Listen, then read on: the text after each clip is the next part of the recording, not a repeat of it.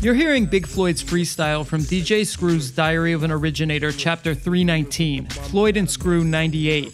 Big Floyd, real name George Floyd, was brutally murdered by the Minneapolis police this week in broad daylight after attempting to spend a fake $20 bill in a grocery store.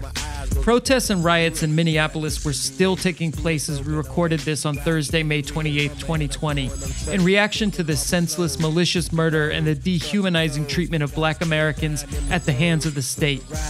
We wanted to speak to someone from the city as soon as we could to get some context, so I reached out to a friend, journalist Steve Marsh, who's lived in the city for decades and is the senior writer at Minneapolis St. Paul magazine. Steve has followed the politics and history of the Minneapolis Police Department and the city, and shares with us his perspective on the ongoing events as they relate to a much longer timeline. I'm Lil Internet, joined by New Models co-founder Carly Busta and artist Daniel Keller, and with guest Steve Marsh for this special report on the murder of George Floyd and the civil unrest in Minneapolis. New Model Special Report.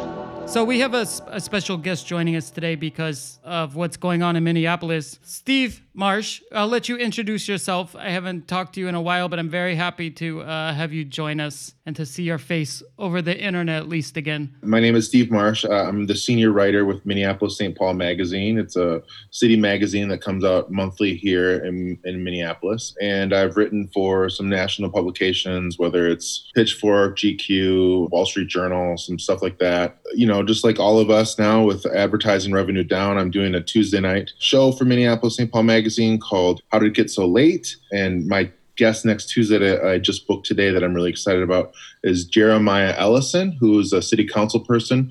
His father, Keith Ellison, is the attorney general for Minnesota and was a multi-term in the House of Representatives. And they're both from the north side of Minneapolis, which is our historic Black neighborhood. Our Black community and our communities of need have been concentrated in one neighborhood on the north side. Although what you're hearing about now, George Floyd, who was murdered by a Minneapolis police officer, that happened on the south side of the city in another historic Black neighborhood around 38th and Chicago. He was murdered in front of this Cup Foods, which is not a chain store. It's like a grocery store. And the city has been roiled in unrest and protests.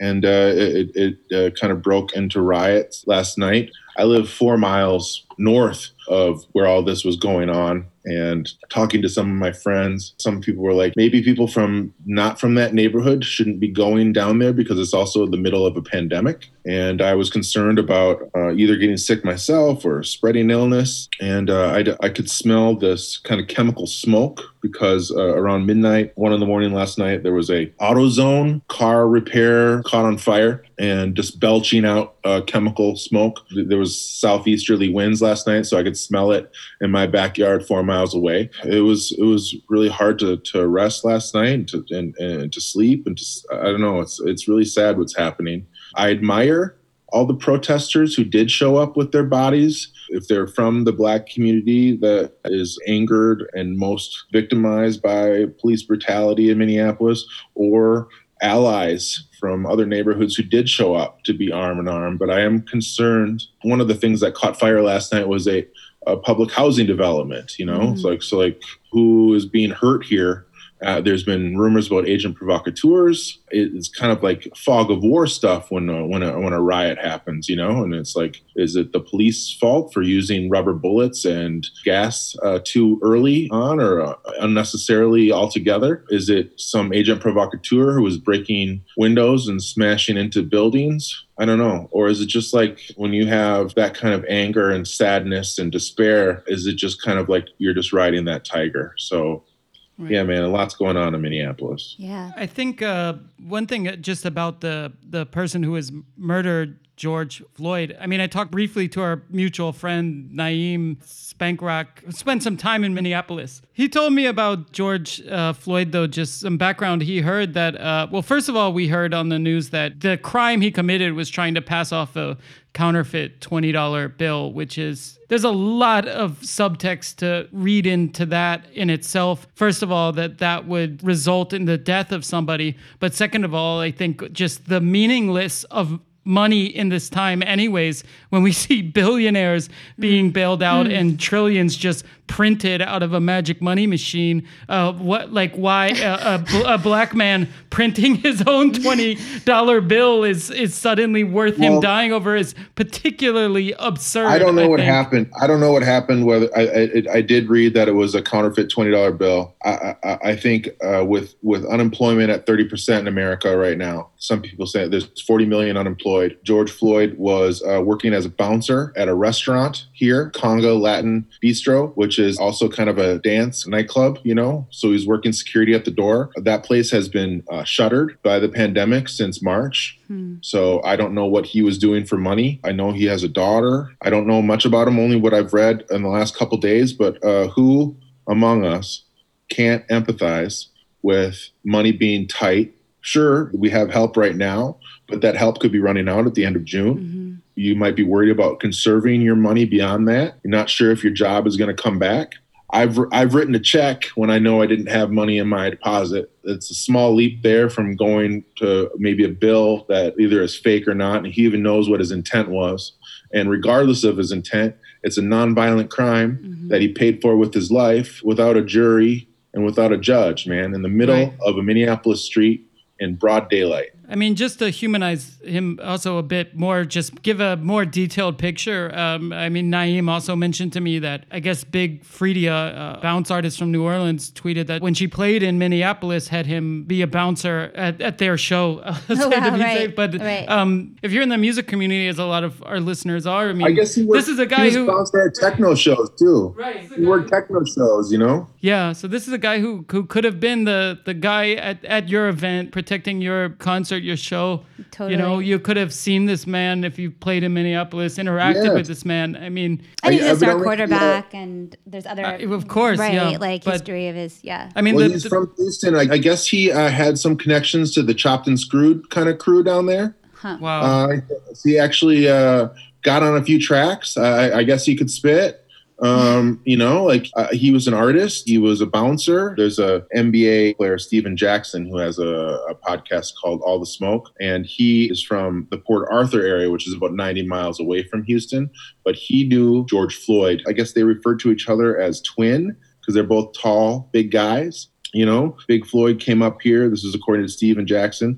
And he was looking at becoming a truck driver. So he's going to truck driver school up here. So, I hope Minneapolis can be a place where you can pursue opportunities. And it's a cool place. And we're associated with Prince. And instead of being a place that our cops kill black people and then we riot about it and then nothing will be done. This is the cycle in Minneapolis. And this has happened not only in the 40 years that I've been around Minneapolis, but going back.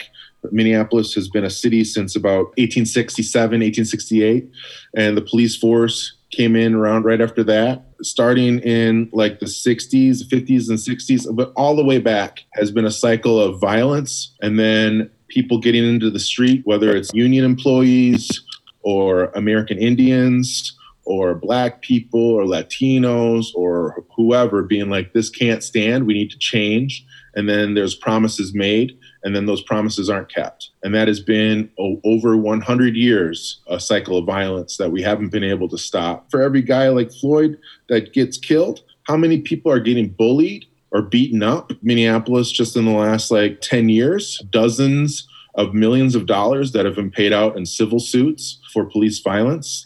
This can't continue, man. And I don't know what to do about it. Do I go to City Hall today? Where there's a protest right now? Do I use my platform to interview public officials or activists?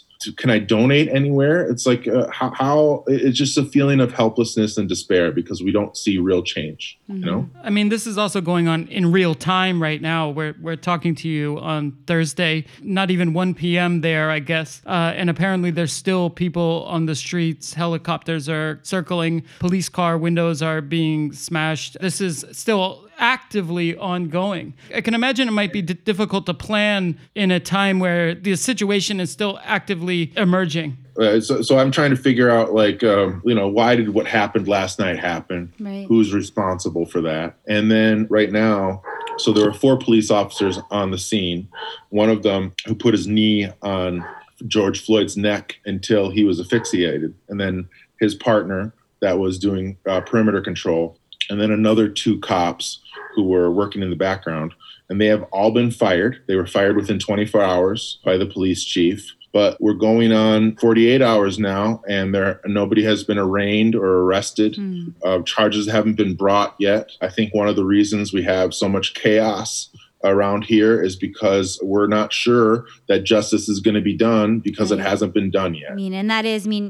Riots are always sad because oftentimes, there are innocent people who get hurt in the mix, but they are what happens when there's no other recourse. They are the form of expression that is like the last option that's available when all the other options aren't working. And so, we hopefully that out of this explosion of energy and frustration, hopefully, the smoke signal does actually create some change. I guess the problem is with the national government, we're at a loss. I would hope that the Minneapolis government would be in a position to make some healing moves. Well, that's where I despair. So the Minneapolis Police Department has a union called the Police Federation. The Police Federation has been in existence since 1916. There's this wonderful history that was been written on the Minneapolis Police Department that's available on Twitter. I think their Instagram handle is MPD_150. It tells about the kind of the history of the Police Federation.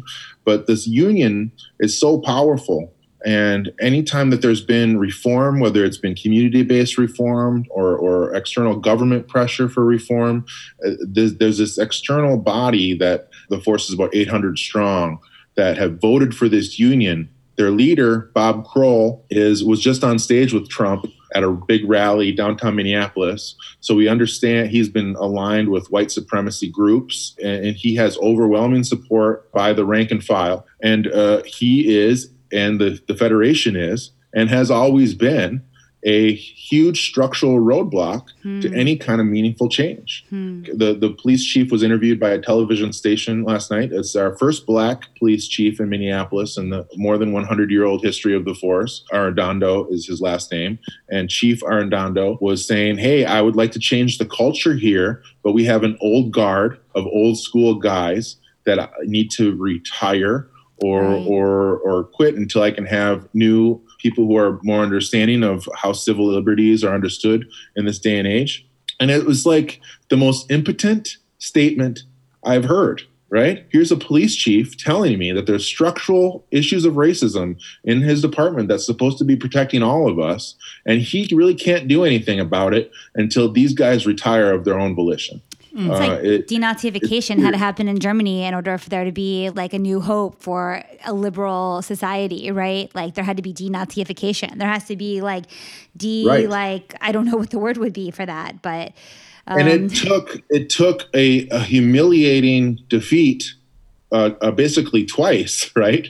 For yes. That kind of reform to happen. Yes. It didn't happen. We went over this as we often talk about it. The CIA building there's plenty here of Nazis embedded in the police force in Germany. Right, you got the AFD there and stuff now. Correct. It's very active and it's growing in power. So what do we do here when supposedly we're built on liberty? It's one thing to think about the federal government and how messed up Washington is, but then to think about our own police department here. If you look at the history of police in America, it's constabulary force. It's kind of based on the forces that kept Ireland down.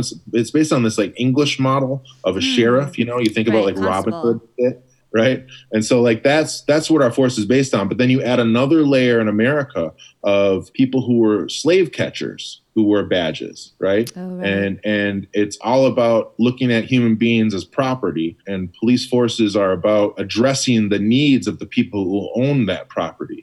And that's the problem. So like there are voices in this community right now that I think are growing in credibility just because of the lack of progress that has been made, that are maybe they're asking like, can a police force, is that really what keeps everybody safe in a community? Maybe there's other ways to keep the peace than with a militarized, armed group of 800 guys that aren't even, since 1998 at least, when there was a law passed by our professional wrestling governor at that time, Jesse Ventura, in 1998, that banned the practice of requiring police officers to live in your community. So we have a very high rate of people who don't even live here. So they're almost like an occupying army from another part of the state, a whiter part of the state that is here to oppress people that could threaten perhaps property or capital. This guy that was killed was a big guy, a big black guy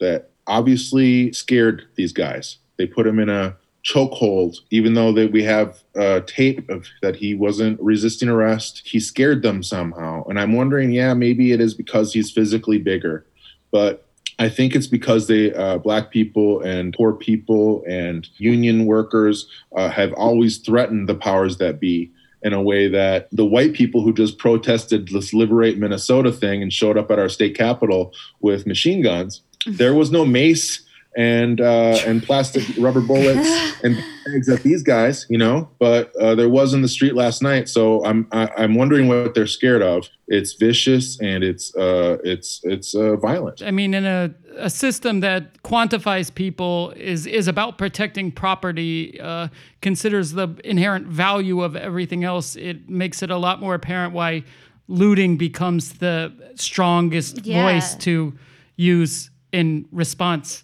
Right. And it's like, well, you don't care about us, so we're going to smash into your department store and, I don't know, carry home some TVs and Vitamixes. It's not because we need TVs and Vitamixes, I mean, but actually it was funny. Well, we did see several crock pots. There were crock pots, towels. We were like, people are literally looting the stuff that like they need or that like is actually like average. Like it's not like they're looting like jewels. They're looting like crock pots.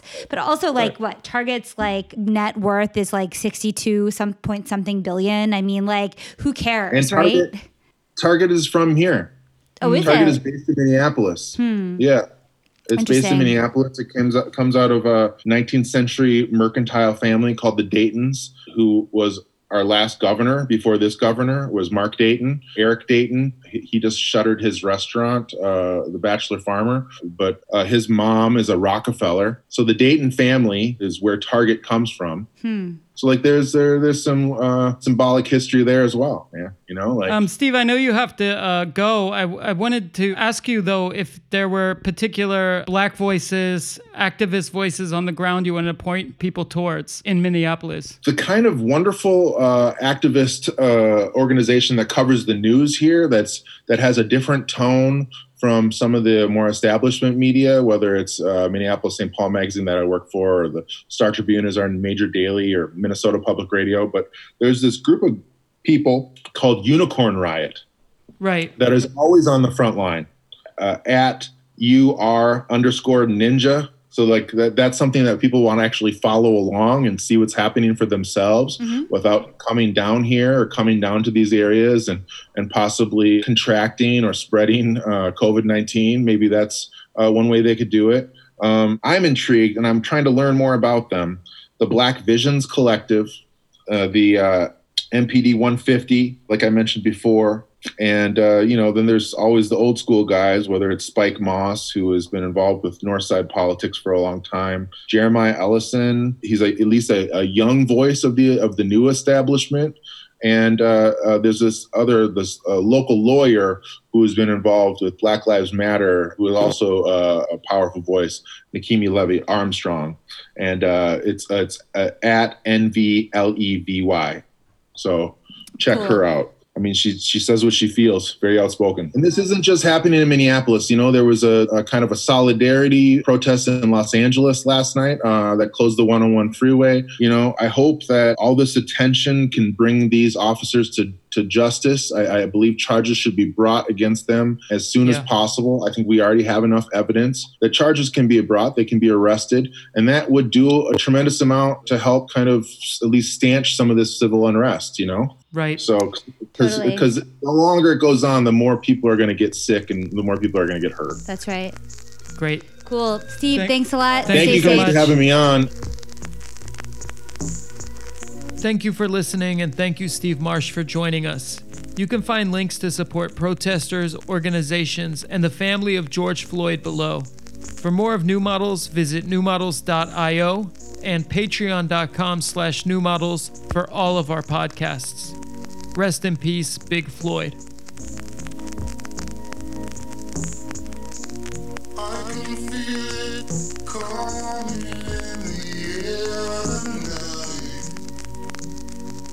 Oh,